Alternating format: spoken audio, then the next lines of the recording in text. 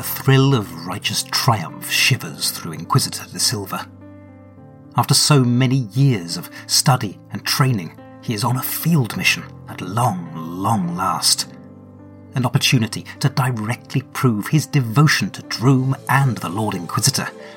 Admittedly, he has only been tasked with piloting the strike team's skyship, the Dead Reckoning, rather than actually recovering the transgressors, but even so, it's a trusted role. Enlightenment strike team pilot. Not the sort of thing they hand out to just any Inquisitor. No doubt about it, his star is on the rise.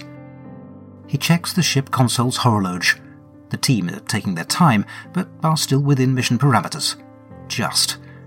He turns around at a sound behind him, pretending he doesn't feel the surge of relief as an Inquisitor clambers up through the drop chute.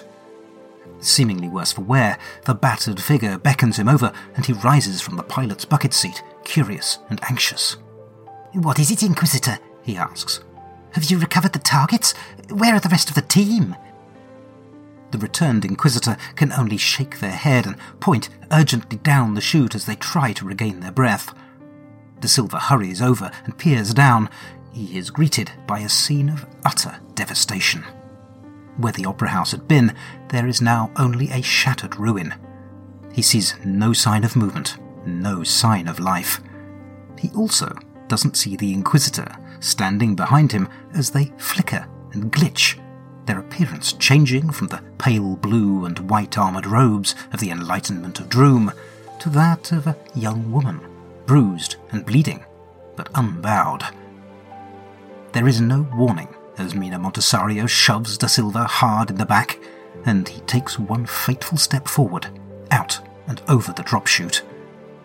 "Oh, bugger!" Inquisitor De Silva cries, arms flailing in panic. And then he's falling.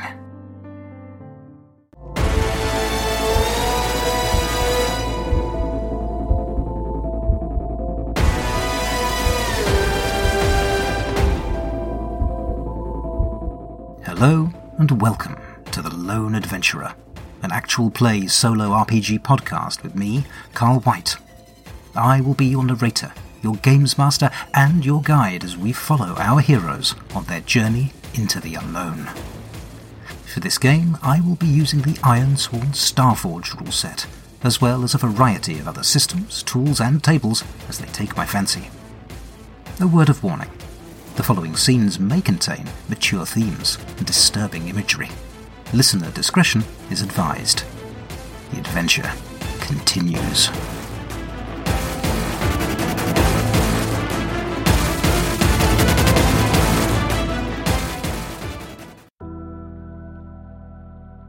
In Season 1 of The Lone Adventurer, we followed the adventures of Mina Montesario, agent of the House of Whispers, as she thwarted a plot to destroy the city, battled the mad terrorist cult of the Great Machine, and became ensnared in the machinations of her cousin, Alexis, as he forged an alliance between Houses Montesario and Tereth, in the form of a wedding between her and Duke Tristan.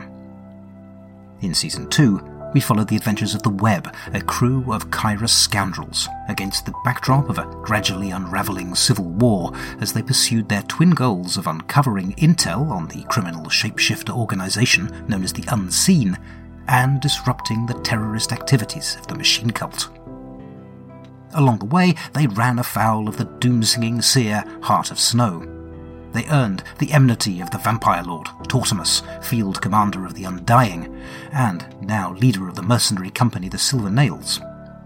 They revealed Mina's old tutor, Dr. Kropp, was responsible for the pathogen that killed Mina's spymaster boss, the Whisperer. They infiltrated the Machine Cult in pursuit of the origins of the deadly explosive, Infernal Powder, and learned that it was in fact created at the machine's core, the result of a process of disintegrating summoned demons on an industrial scale. As a result of all of this, the Web came to a grim hypothesis. A plan was being hatched between the Unseen, Houses Montesario and Tereth, and the Seekers of Droom to turn the Machine Cult's infernal powder on the League of Free States, one of the last holdouts against the might of the Kyrus Dominion. A plan intended to shift the balance of power within the Dominion.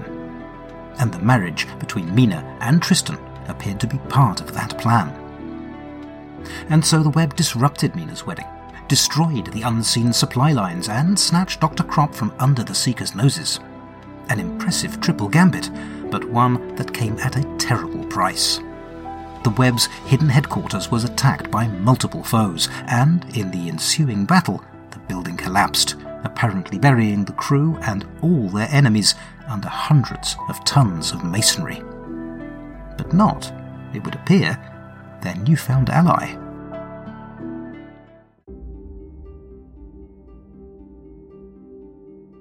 Mina leans against the skyship's polished wooden bulkhead and sags. The fight, that climb up the drop line as the building collapsed around her, and then that cold-blooded killing. All of it so close on the heels of that disaster of a wedding. She feels as if she could sleep for weeks. But even that is not the worst of it. It's the knowledge that really weighs her down. That cold, inescapable knowledge. Those two members of the web she'd taken to her family crypt, Valerian and the girl Tatters, hadn't told her much, but they'd told her enough. That an armada was being assembled in secret, probably by her cousin Alexis and agents of House Tereth. An armada hidden below the continent of conflict. That it was being supplied, courtesy of the unseen and via the cult of the machine, with enough infernal powder to turn the League of Free States into a shattered, smoking crater for the next 100 years. And that all of this complex, genocidal conspiracy was just a ploy for the unseen and their opportunistic allies to seize the reins of power from the Arch-Dominar. Never mind chaos on the streets of Kairos, or the perils of enabling lunatics like the Cult of the Machine, or the untold thousands of innocents in the Free Leagues who would pay the price for this grubby ambition, blown to bits as the bombs rained down, all for the opportunity for some entitled bastard to grab even more than they already had. She'd listened to the pair of them, with scepticism at first, then with disbelief, and finally with growing fury. She'd known, of course, that Alexis was a self-serving snake. She'd known that since she was little more than a child. She just never dreamed that his moral void could go so deep. It was almost too much to take in. That the war her father had died opposing was about to flare into even brighter light once more. All of this, and as if that were not enough, that her dear friend Kropp was somehow involved in these machinations, responsible for providing the unseen with the weapon used to kill the Whisperer. That the House of Whispers had some sort of side hustle in play, in bed with the cult, stockpiling their own reserves of infernal powder. The tectonic plates beneath the visible world are shifting, hidden powers maneuvering below the waterline. She almost wishes she wasn't aware of it, that she shared in the blissful ignorance that the vast majority enjoyed. But now that she has had sight of the truth, she has no choice. She is compelled to act. She'll be damned if she'll stand idly by while the world burns. The question had been what to do, and now she knows. The wild, half-formed plan had been gradually taking shape from the moment that skyship smashed through the Opera House roof, and now, standing here on the enclosed flight deck, it comes fully into focus. There is no more good she can do here. The city has turned on itself, faction upon faction. It is impossible to know who to trust. The place is a death trap. No, her target, at least initially, lies further afield. If she is to thwart the Unseen's plan, to prevent the destruction of the Free Leagues and the usurpation of the Dominion, her first destination must be far, far away from Kairos. What she will do when she gets there, what possible impact she can have, she pushes from her mind, one problem at a time. Her first thought needs to be for her friends.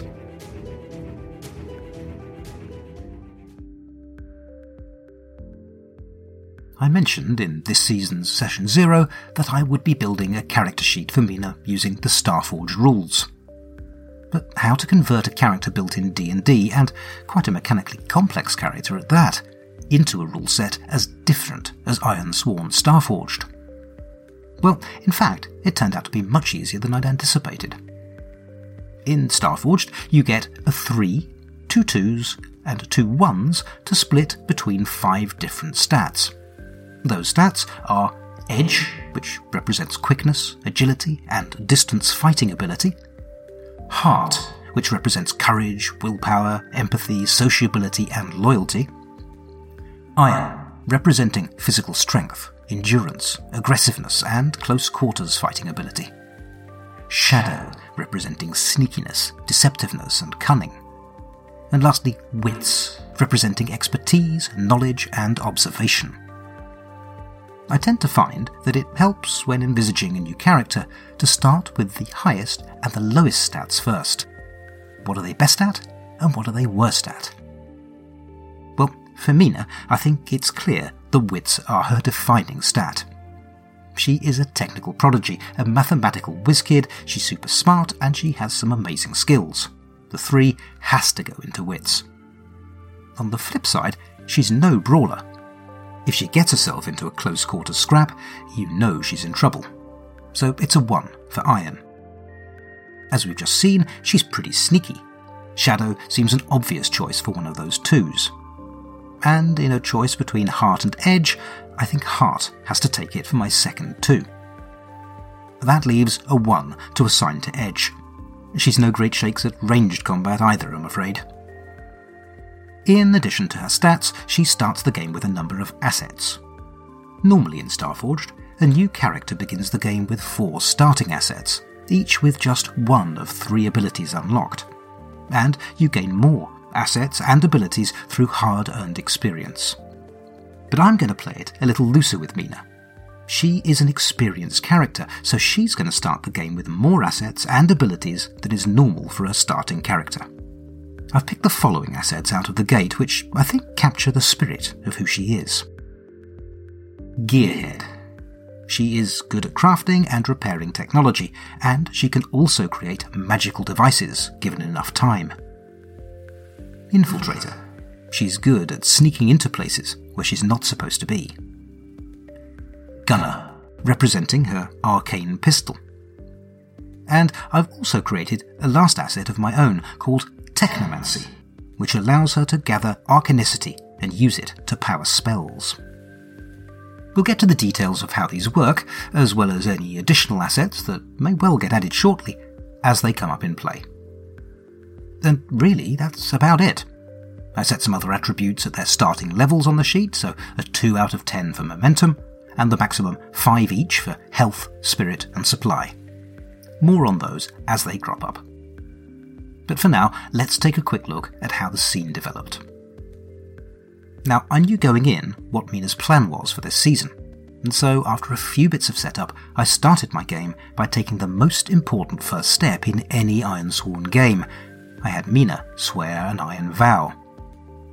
This move states, when you swear upon Iron to complete a quest, write your vow and give it a rank. Then roll plus heart. The game comes with an assumption that characters swear solemn vows on spiritually significant Iron artifacts. Well, that doesn't really fit into my setting, so I'm going to remove the Iron aspect. I envisaged what she swore to do, which was to disrupt the Armada at conflict, and I gave it a rank of Extreme to represent how difficult this was going to be. Then I rolled plus heart, and I got a weak hit. In Starforged, the way that you determine success, failure, or partial success is by making a series of moves, like this. They are mostly all phrased in a pretty similar way.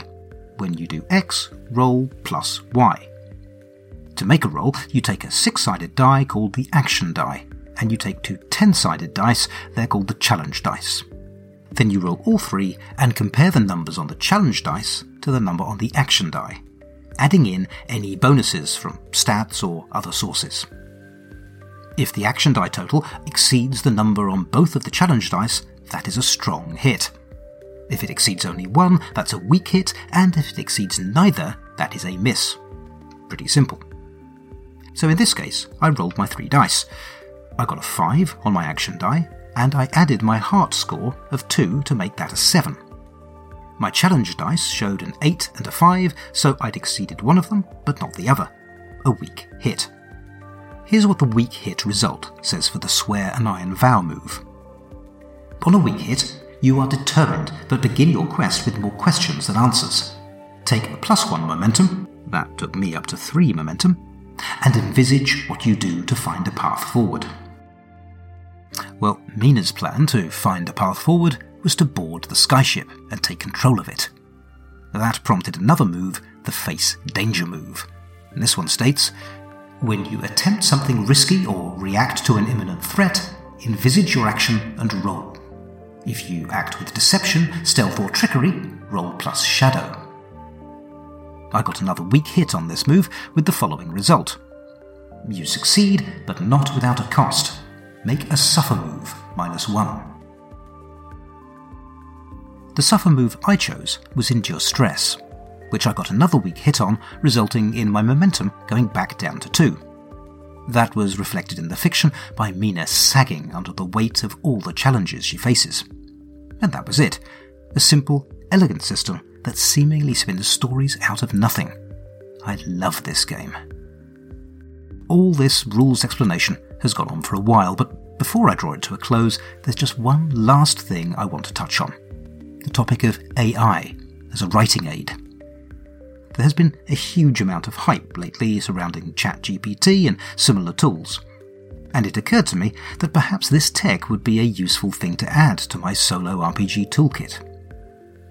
Well, maybe I just suck at using the tool, or maybe the subject matter I'm asking for input on is too esoteric, but I've found the results to be pretty poor so far, and worse, extremely time-consuming.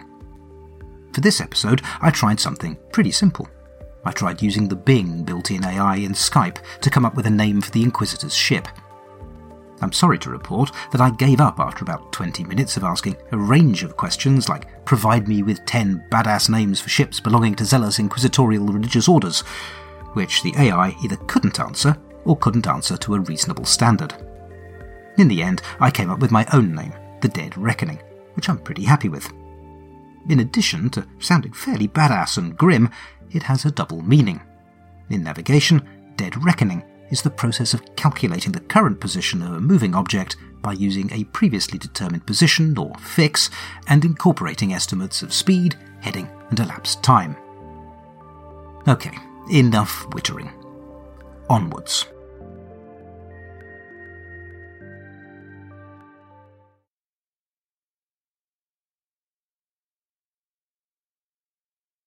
Hi, I'm Steve Morrison, and I've combined my love of writing fiction and tabletop gaming into a solo actual play series called Errant Adventures. Join me as I explore different stories in different genres, using a variety of my favorite tabletop role-playing games. If you enjoy space adventure, check out Season 1, Tarquin, which follows the adventures of a young herald running from family drama. Or check out the new Season 3, Cry Havoc, and follow Mender Alexis Wolf as she tries to help the people of Scirocco Station. If fantasy's more your jam, check out Season 2, Talon and Crest, where members of the Crest Mercenary Company try to make their way in the city of Heartvale. I've also got shorter runs of stories covering a range of genres and games. Whether a long-form campaign or a short series, Errant Adventures features stories told at the speed of dice. So join me on the podcatcher of your choice as I discover where the story goes next.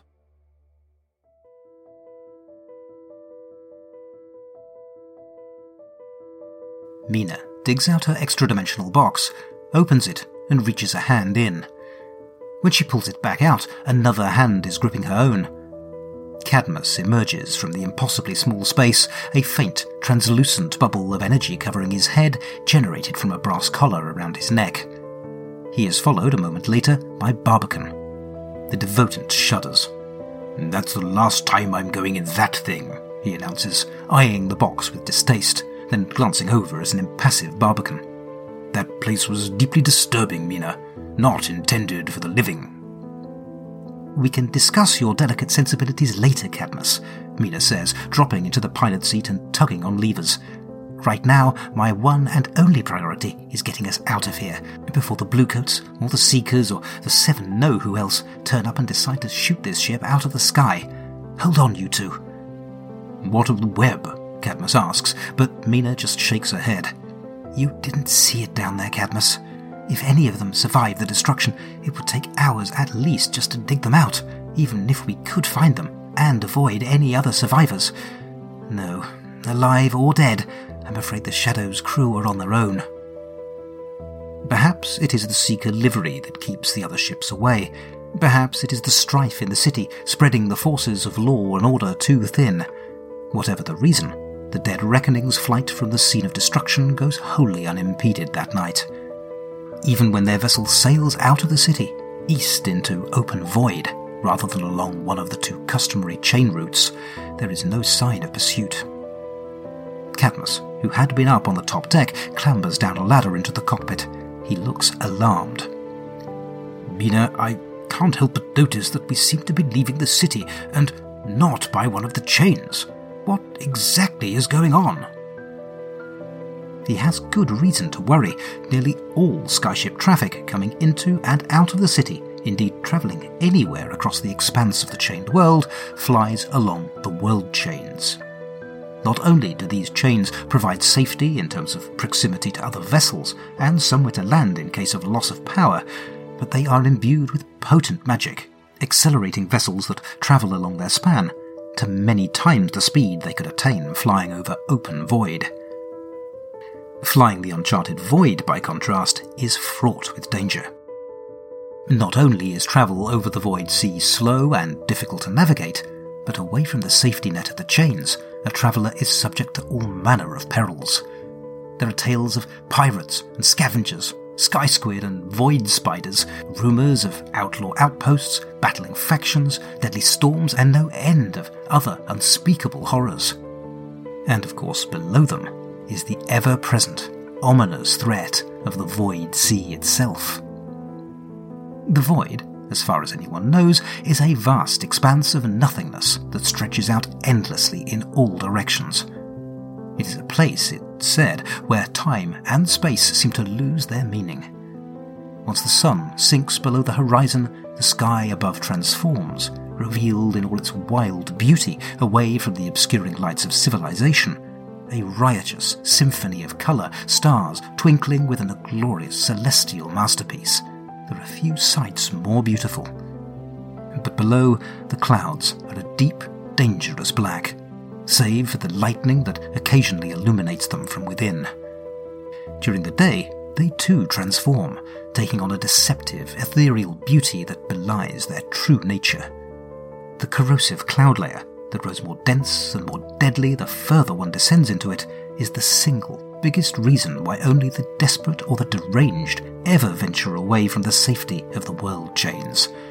A ship without power is doomed to an endless fall into that roiling, poisonous hell, doomed to see their ship's hull slowly corrode and burn away in the acidic clouds before eventually succumbing to agonizing death. No sane city traveller chooses to travel the void sea. Mina sighs, locking the flight controls and turning to face her companions. It's just us, Cadmus. Just us, between the unseen and their bloody conspiracy. We don't know who to trust, we don't know who is compromised. That means we have to act alone. The web have bought us time. Now we need to find that armada below conflict. Find it and stop it. And the only way we can do that is if we drop off the grid. It won't take long for our enemies to realise that we have this ship. If we travelled the chains, we'd be stopped and boarded by the first passing Dominion ship, and that would be it. No, this is the only way. We have to risk the void sea. Her companions stare back at her, speechless. Cadmus, because he can't quite believe how awful this plan is, and Barbican, because that's just what he does. But it's plain there are no viable alternatives. Though he doesn't look happy about it, the healer is about to grudgingly accept when his eyes go wide. "Mina," he says, pointing at the paned windows that make up the entire front of the flight deck. "What's that?" In the distance up ahead, a long way off but drawing swiftly closer, is a skyship unlike anything either of them have seen before. It is seemingly haphazardly constructed from random spare parts and salvage, a chaotic hodgepodge of a ship, built from scuttled carcasses of numerous smaller vessels. "By the seven," Mina mutters, not quite believing how quickly her luck on this mission has turned sour. "Scrap pirates!"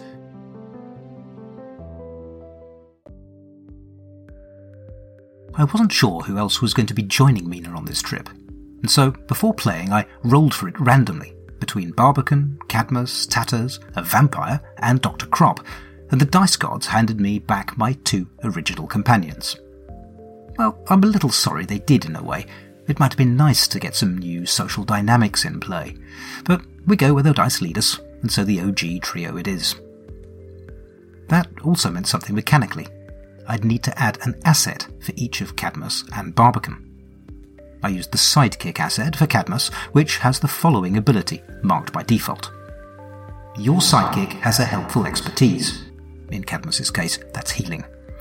When you make a move outside of a fight, directly aided by their expertise, you may re-roll your action die if its value is less than your Sidekick's health. For Barbican, I used the Combat Bot asset, and instead of the default starting ability, I selected this one to best reflect his primary role. Once per fight, when you react under fire by using the bot to draw fire or create a diversion, roll plus its health. On a strong hit, mark progress. On a weak hit, face the cost as normal, but then you are in control. Lastly, there was the matter of the ship. Starforged assumes a new character begins with a ship asset, and that's now true for Mina. In addition, because it was established in the fiction when the ship smashed its way into the Opera House, I'm adding a modular asset to my ship, Reinforced Hull. This asset says, your ship is clad in iron. When you withstand damage, add +1. On a strong hit, take +1 momentum. Well, the Dead Reckoning has magical protective wards rather than iron plating, but the mechanics are the same. This is one tough little ship. Next, I had a choice. How would I join Mina up with her allies? It seemed logical that she'd kept them safe by hiding them in her magic box, and so I looked to see how that box worked in light of the Starforged rules. Mina has the Gearhead asset, and one of the 2 abilities available on that asset reads, with sufficient time, a couple of hours or more, you may face danger to assemble or enhance a device for a powerful but limited role. On a hit, the device is ready for use. One time only, when you or an ally make a move aided by the device, take an automatic strong hit. I ruled the box was already active before the game began, so the instigating face danger roll was not required. It seemed that stowing her companions in the extra-dimensional space and then retrieving them safely and unsuffocated required a further face danger roll though, which, in light of the Gearhead effect, was an automatic strong hit, with the following effect. On a strong hit, you are successful. Take +1 momentum. This is a slightly different approach to Mina's magical crafting mechanics in D&D, where she had a set list of items to choose from that she could create. But I think this is a much more flexible mechanism. It effectively means that with enough time and pre-planning, Mina can pretty much build anything she can think of. I figured with her noble and espionage background, there was a fair chance that Mina knew how to pilot a skyship, so I gave her 50-50 odds, and thankfully rolled a yes. Mina needed to flee the scene of the crime, so to speak, and so I used the set a course move to escape the city without drawing attention. This move says, when you follow a known route through perilous space, across hazardous terrain, or within a mysterious site, roll plus supply. My supply was still at its starting level of 5, and I rolled a strong hit, meaning you reach your destination and the situation there favours you. Take +1 momentum. Miraculously, the crew had made it out of the city without attracting attention. So far, so good. Next, Mina needed to start in on a much more significant journey. Rather than taking a known and well-trodden route, she was going to have to try something much more unpredictable and risky. By avoiding the established paths of the world chains, she was going to need to trailblaze a new route, and that meant undertake an expedition move.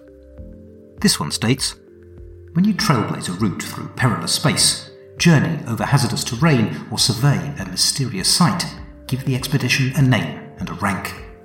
Then, for each segment of the expedition, envisage your approach. If you keep under the radar, roll plus shadow. The name I gave this expedition was Travel to Conflict, and I gave it a rank of Formidable. Then I rolled, and my good luck ran out. I got a flat miss. On a miss, you are waylaid by a crisis or arrive at a waypoint to confront an immediate hardship or threat. Do not mark progress and pay the price. The pay the price move is an important one, and one we will no doubt be seeing quite a lot of over the course of this season. It states, when you suffer the outcome of an action, choose one. Make the most obvious negative outcome happen. Ask the Oracle for inspiration and interpret the answer as a hardship or complication appropriate to the situation, or roll on the table. I decided to pick the first option and figured that the most obvious outcome here was another ship. My initial assumption was that it was a ship in pursuit, coming from the city, but I checked and the Oracle said no, which meant it was a ship ahead of them. And a detail roll on my Oracle bot gave me the descriptor Bargain Project. That took me to scavenger pirates, perhaps subconsciously inspired by the carnivorous cities of the Mortal Engines universe. And so here we go, off again on a new adventure, leaving behind the schemes and machinations of the city, and embarking instead on a journey into the great, wide unknown.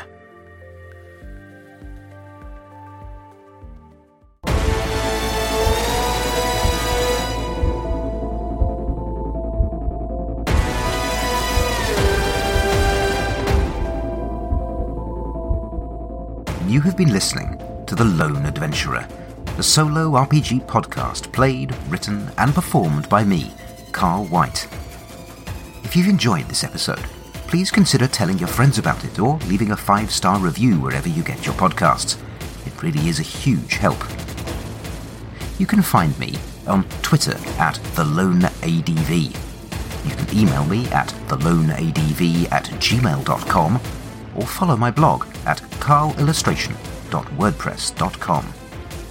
You can find show notes for this episode and all the others at theloneadventurer.podbean.com, where I include any links mentioned in the episode as well as mechanics information.